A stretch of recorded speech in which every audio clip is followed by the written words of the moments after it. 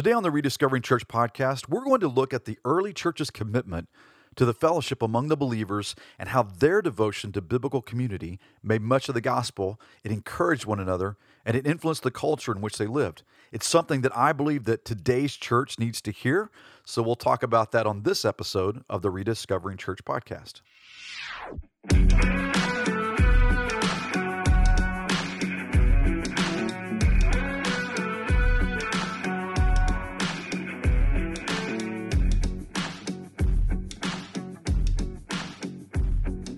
Welcome to another episode of the Rediscovering Church podcast, where we are rediscovering God's design for His church. On the last episode of this podcast, we talked about how the early church was devoted to the apostles' teaching. And today we're going to be talking about how they were devoted to the fellowship. We find these practices, or the spiritual disciplines, so to speak, of the early church in Acts chapter 2, and really throughout the book of Acts and continued throughout the New Testament. But I want to read to you Acts chapter 2, begin with verse 42, and just listen to what Luke writes and records as to what was the practice of the early church. I believe we would do well to practice these disciplines as well. This was not just descriptive, describing what the church was like or did back in the first century, but I believe it's prescriptive as well, that what was taking place in first century ecclesiology of how they did church, of how it functioned, we should be doing the same thing today. This should be true of us as the body of Christ in the world. And so I'm going to read to you Acts chapter 2, begin with verse 42, and just listen to what Luke writes. He says, "And they," talking about the believers, the apostles and the disciples, "they devoted themselves to the apostles' teaching and the fellowship, to the breaking of bread and the prayers. And awe came upon every soul, and many wonders and signs were being done through the apostles. And all who believed were together, and they had all things in common. And they were selling their possessions and belongings and distributing the proceeds to all as any had need. And day by day, attending the temple together and breaking bread in their homes, they received their food with glad and generous hearts, praising God and having favor with all the people. And the Lord added to their number day by day those who were being saved." And what we're going to be focusing on in this episode is what the disciples were devoted to as it relates to the fellowship. What does it mean by being devoted to the fellowship? I mean, are they just talking about, hey, after we get together for our corporate gathering, we're just going to have a potluck meal? Is it just sharing a meal? Is that what they mean by this? Because when we think about a lot of churches, specifically in the Baptist tradition, that's what I grew up in, Southern Baptist, is that potlucks, man, was like you had scripture reading, prayer, and then potluck. So that's kind of was the practice of the Southern Baptist churches that I've been associated with. And I love potlucks. I love good food. But it's much more than that. The truth of the matter is that we as human beings, we've been created to live in relationship specifically with God and with others. And if you've ever really wondered about that, we see that even in the book of Genesis, how God the Father, God the Son, and God the Holy Spirit relate to one another in relationship in the Holy Trinity.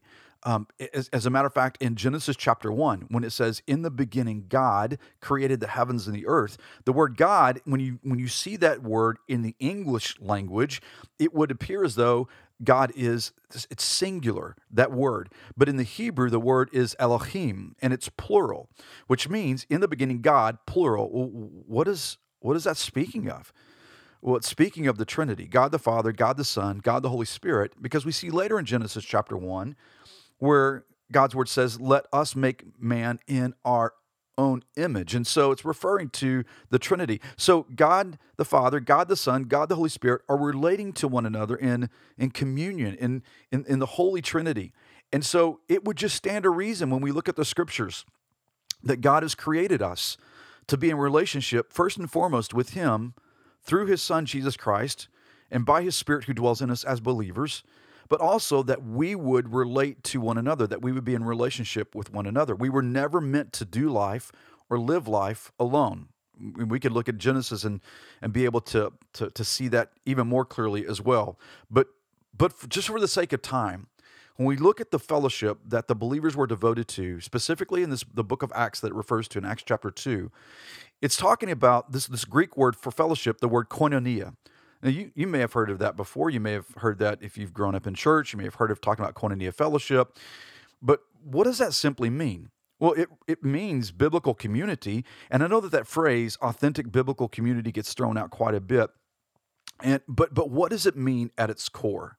Because this isn't just speaking again of getting together and having a fellowship, right? The word that's used here that I just shared with you, koinonia, it means it included sharing a meal together, perhaps, but it means so much more. This is doing life together. In other words, there's a willingness to know people and to be known by people. There's no pretense. There's no mask. This is real life.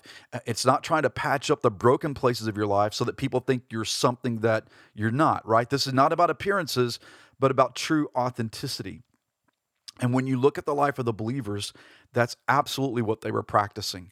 And we see that throughout the book of Acts.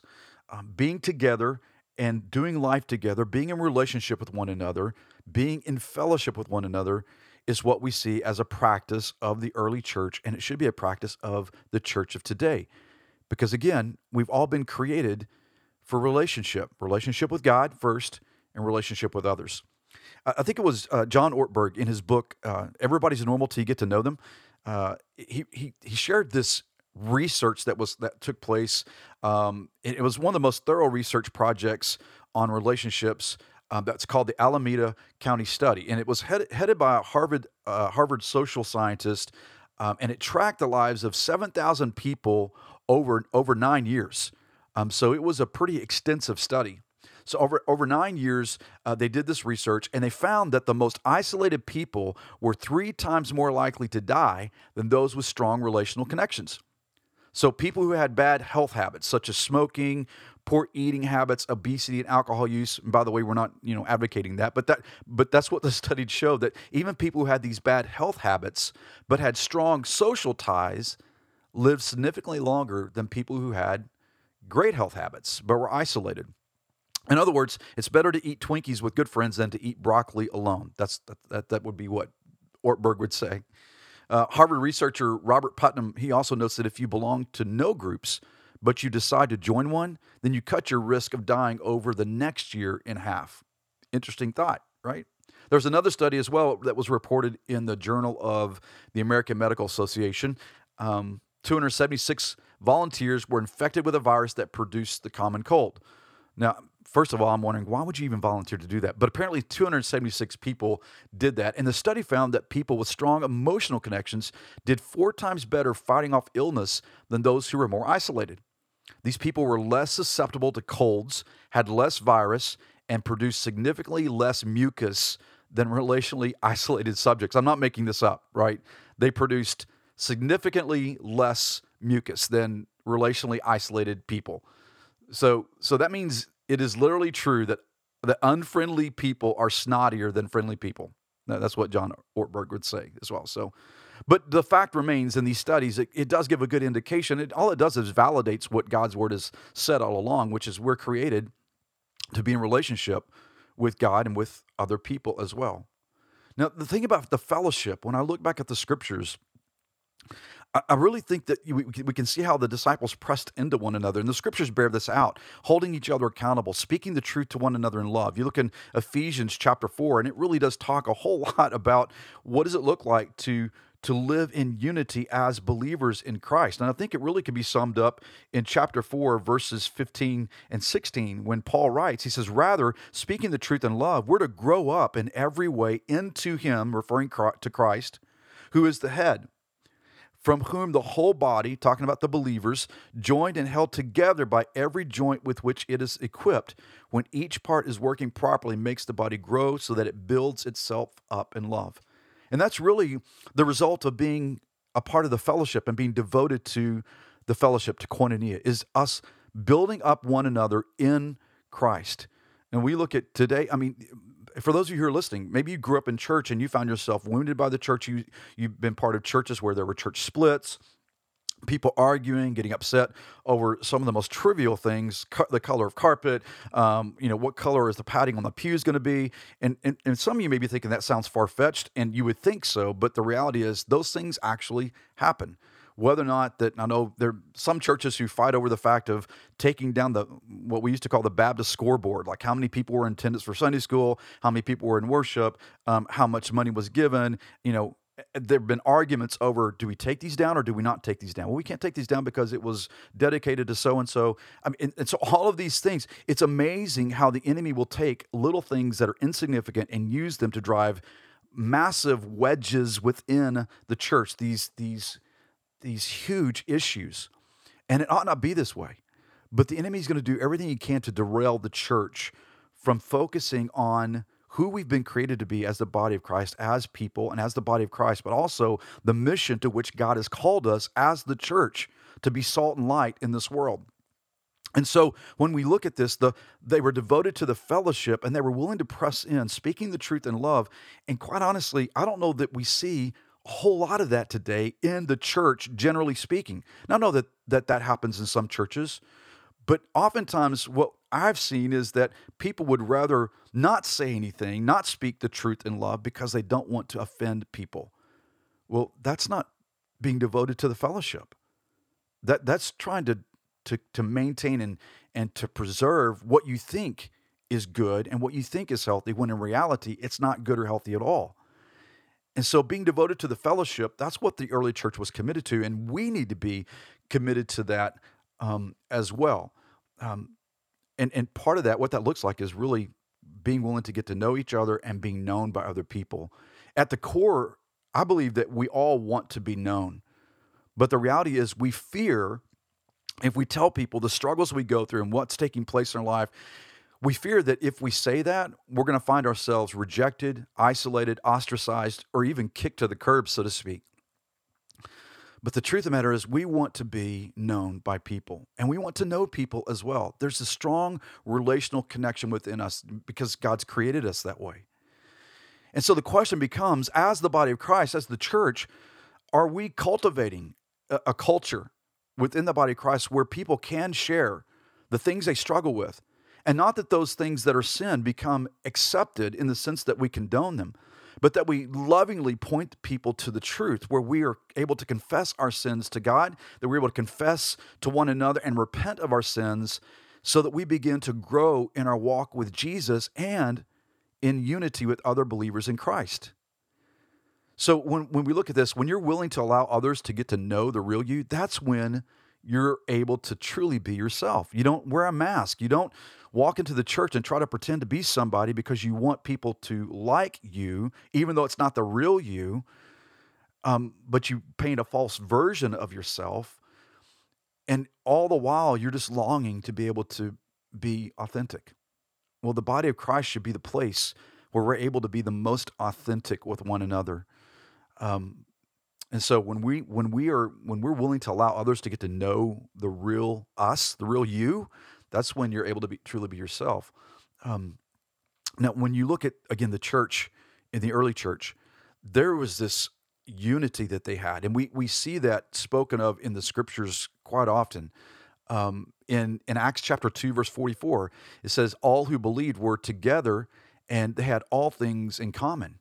So authentic biblical community, or the fellowship, or koinonia that I've been talking about, it's a result of spiritual unity.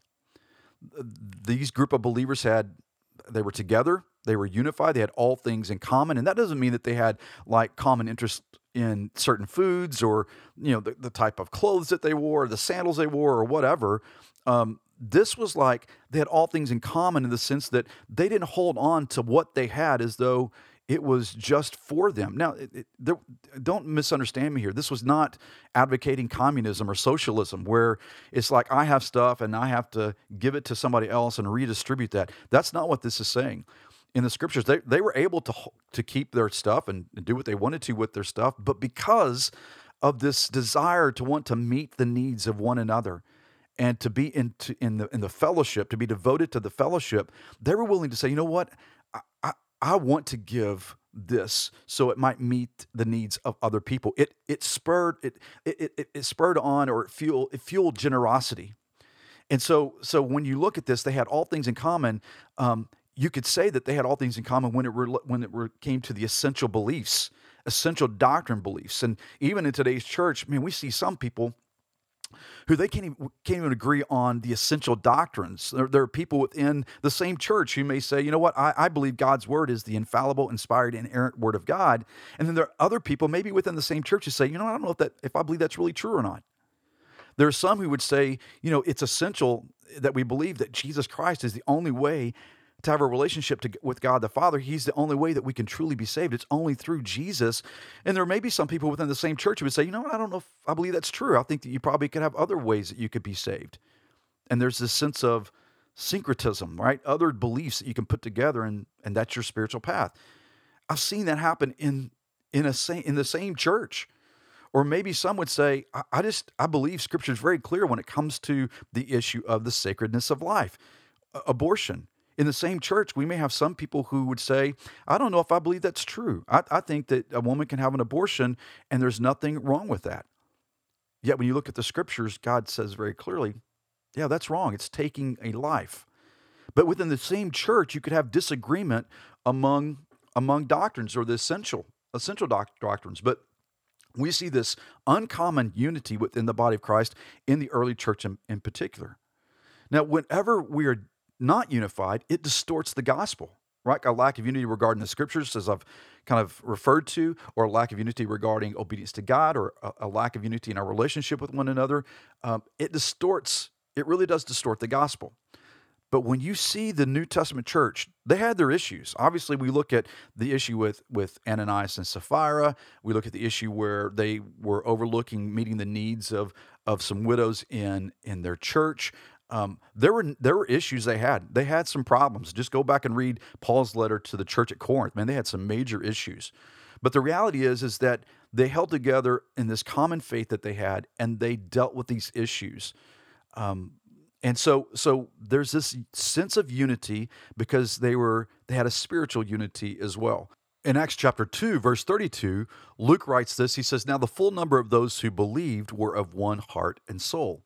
I find that interesting how he wrote that statement, because Luke understood the mindset of the Greek or the Hellenist culture in which they lived. And this would have spoken loudly to them. It's them seeing the church and how they responded to one another and were devoted to the fellowship, how they lived life together. This would have been completely obvious and make sense to the Hellenists in that day and time, because the philosopher Aristotle's ideal of friendship, which Aristotle lived, years and years before the New Testament church was established, but his ideal of friendship was described in similar terms. This phrase pentakoine, it means everything in common. And he also used the phrase miasuke, which means one mind. And Aristotle would explain that true friendship shared a sense of unity as one soul dwelling in two bodies. That was the phrase that he would use, that friendship was one soul dwelling in two bodies. And what Aristotle held as an ideal was actually being lived out among the followers of Jesus because of the indwelling presence of the Holy Spirit. And I think when Luke was writing this, he probably understood that the people in that day and time, because of the influence of Aristotle and other philosophers, specifically Aristotle in this sense, that people seeing the New Testament church, the believers, and how they were devoted in the fellowship, they were seeing that they were living as though they were one soul dwelling in two different bodies. In other words, they were unified. So I don't want to make a lot of Aristotle, but what I'm saying is that the culture of that day, when they saw the church living in unity with God and in unity with each other, it would have been like an aha moment for them. And I think that that's what made the believers in Christ, how they were living, so influential in so many ways. And in some cases, became the disdain for many people within the Jewish community and even the Roman government. But they were unified. The believers in Christ were unified. But this is exactly what Jesus prayed for his disciples. It's the same thing that Jesus has prayed for us as well. Listen to what Jesus writes in the Gospel of John, chapter 17. He said this. He said, I do not ask for these only, but also for those who will believe in me through their word, that they may all be one, just as you, Father, are in me, and I in you, that they also may be in us, so that the world may believe that you have sent me. The glory that you've given me, I've given to them, that they may be one, even as we are one. I and them, and you and me, that they may become perfectly one, so that the world may know that you sent me and loved them even as you loved me. That was Jesus' prayer. I mean, there's nothing, this is not New Age thought, this like, we're just going to have this oneness and the sense of some kind of New Age philosophy.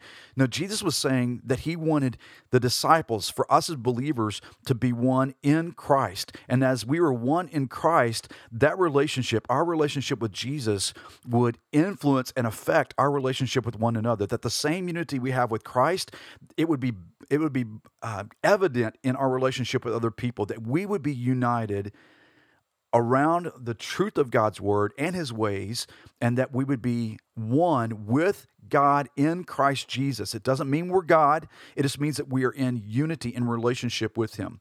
And so Jesus is praying this, and he gives a reason for this. He says, I'm praying this because so that the world may believe that you've sent me. So in other words, it was through the unity that Jesus had with his Father and the unity that believers will have with one another in Christ that the world will believe that God has sent his only son, Jesus. There's something gospel-centric to us walking in unity and being devoted to the fellowship as believers in Christ. He reiterates that again at close to the end of this passage, where he says, I'm praying that they become perfectly one, or united in spirit, so that the world may know that you sent me, and that the world may know that you've loved them even as you've loved me.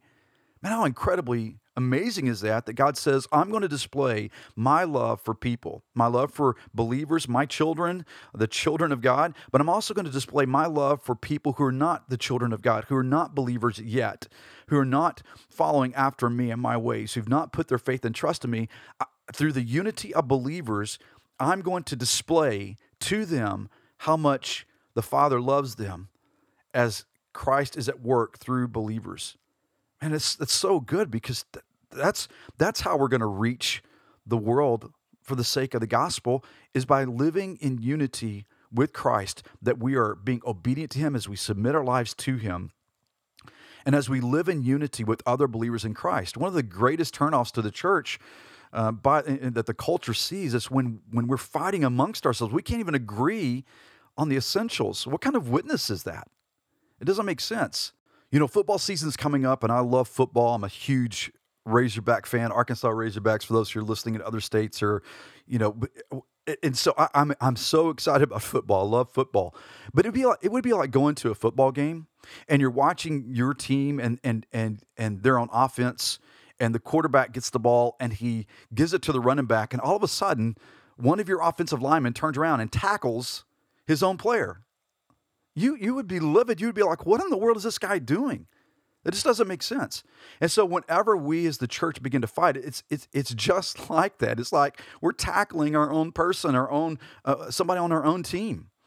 It ought not be that way in the body of Christ. We should be united in spirit. Paul talks about this when he writes to the church at Philippi, and he says in chapter 1, verse 27 of Philippians, only let your manner of life be worthy of the gospel of Christ, so that whether I come and see you or am absent, I may hear of you that you're standing firm in one spirit with one mind, striving side by side for the faith of the gospel.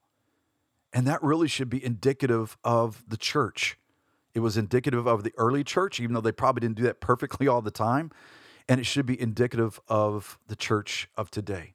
And here's why. Here's why it's so important that we are devoted to the fellowship. We're devoted to koinonia, doing life together, being known by one another, knowing one another, walking in step in the Spirit of God, being unified. Is because unity within the body of Christ, it visibly communicates the heart of the gospel. And when it visibly communicates the heart of the gospel, that type of unity has incredible influence for the sake of the gospel. There's a story about a bridge in France, the Angers Bridge, and in 1850, it collapsed when a battalion of French soldiers, when they were crossing, marching in cadence, and kind of in rhythm, so to speak, and the resonant vibrations caused the collapse of this bridge, and it killed over 200 of these soldiers. There was an incident that was similar to this that first happened actually in England when some British soldiers were crossing the Broughton Bridge in 1831. And since those incidents had happened, armies are commanded now to break step when they're crossing bridges. And the reason why is because there is power, there's incredible power and influence when we're walking in unity. So when we as believers are devoted to the fellowship and we're walking in unity, we have incredible influence. And so I think the question becomes are we devoted to the fellowship as the body of Christ? Do we have this uncommon unity that the world is looking at and seeing? And I believe that when we devote ourselves to this type of fellowship, this becomes a practice in our life as the body of Christ, the world begins to see this. There are going to be those who criticize, absolutely. But those whom God is drawing to himself by and through his Spirit, they will see something different about the church, about believers. And I believe God will draw them by his Spirit to himself. And so what are you doing as a follower of Christ? If you are, what are you doing to be devoted to the fellowship? How are you helping cultivate unity within the body of Christ in which you are fellowshipping, that you're part of? Are you really seeking to get to know people? And are you yourself willing to be known by others? There is vulnerability with that. And I don't think that we just throw caution to the wind and we tell everybody everything about our life. There has to be discretion and there has to be spiritual discernment in that. But the truth of the matter is we oftentimes will see where the spirituality is faked. It's just not authentic. And so I think it's important for us to really ask ourselves this question, ask God really to let him examine our hearts to see if we are devoted to the fellowship, that we are spending time in God's word, and that we are getting to know other people in a way that is authentic and allowing other people to know us authentically. And are we helping cultivate a culture within our churches where we can share in that way, and not just share our struggles and the temptations, but also share our joys and the things that God's doing in us, and meeting one another's needs, being generous to one another, ministering to those in the community in which we live, outside of the biblical community. How are we doing that? Are we doing it well? My hope would be that you are in a church like that. And if for some reason you're experiencing some difficulties and struggles in that, I would encourage you to ask God to give you really clear direction as to how you can help be part of cultivating that type of culture within the body of Christ in which you are a member of. So my encouragement to us is this, that we would be devoted to the fellowship for the sake of the gospel. And so with that, I hope it encourages you and challenges you today. And if it does, I would ask that you would share this on your social media platforms, share it with your friends, because we want to see the body of Christ come together and be unified and be devoted to the fellowship. That's how we can rediscover God's design for his church. Thanks so much for joining me on this episode, and I look forward to you joining me next time on the Rediscovering Church podcast.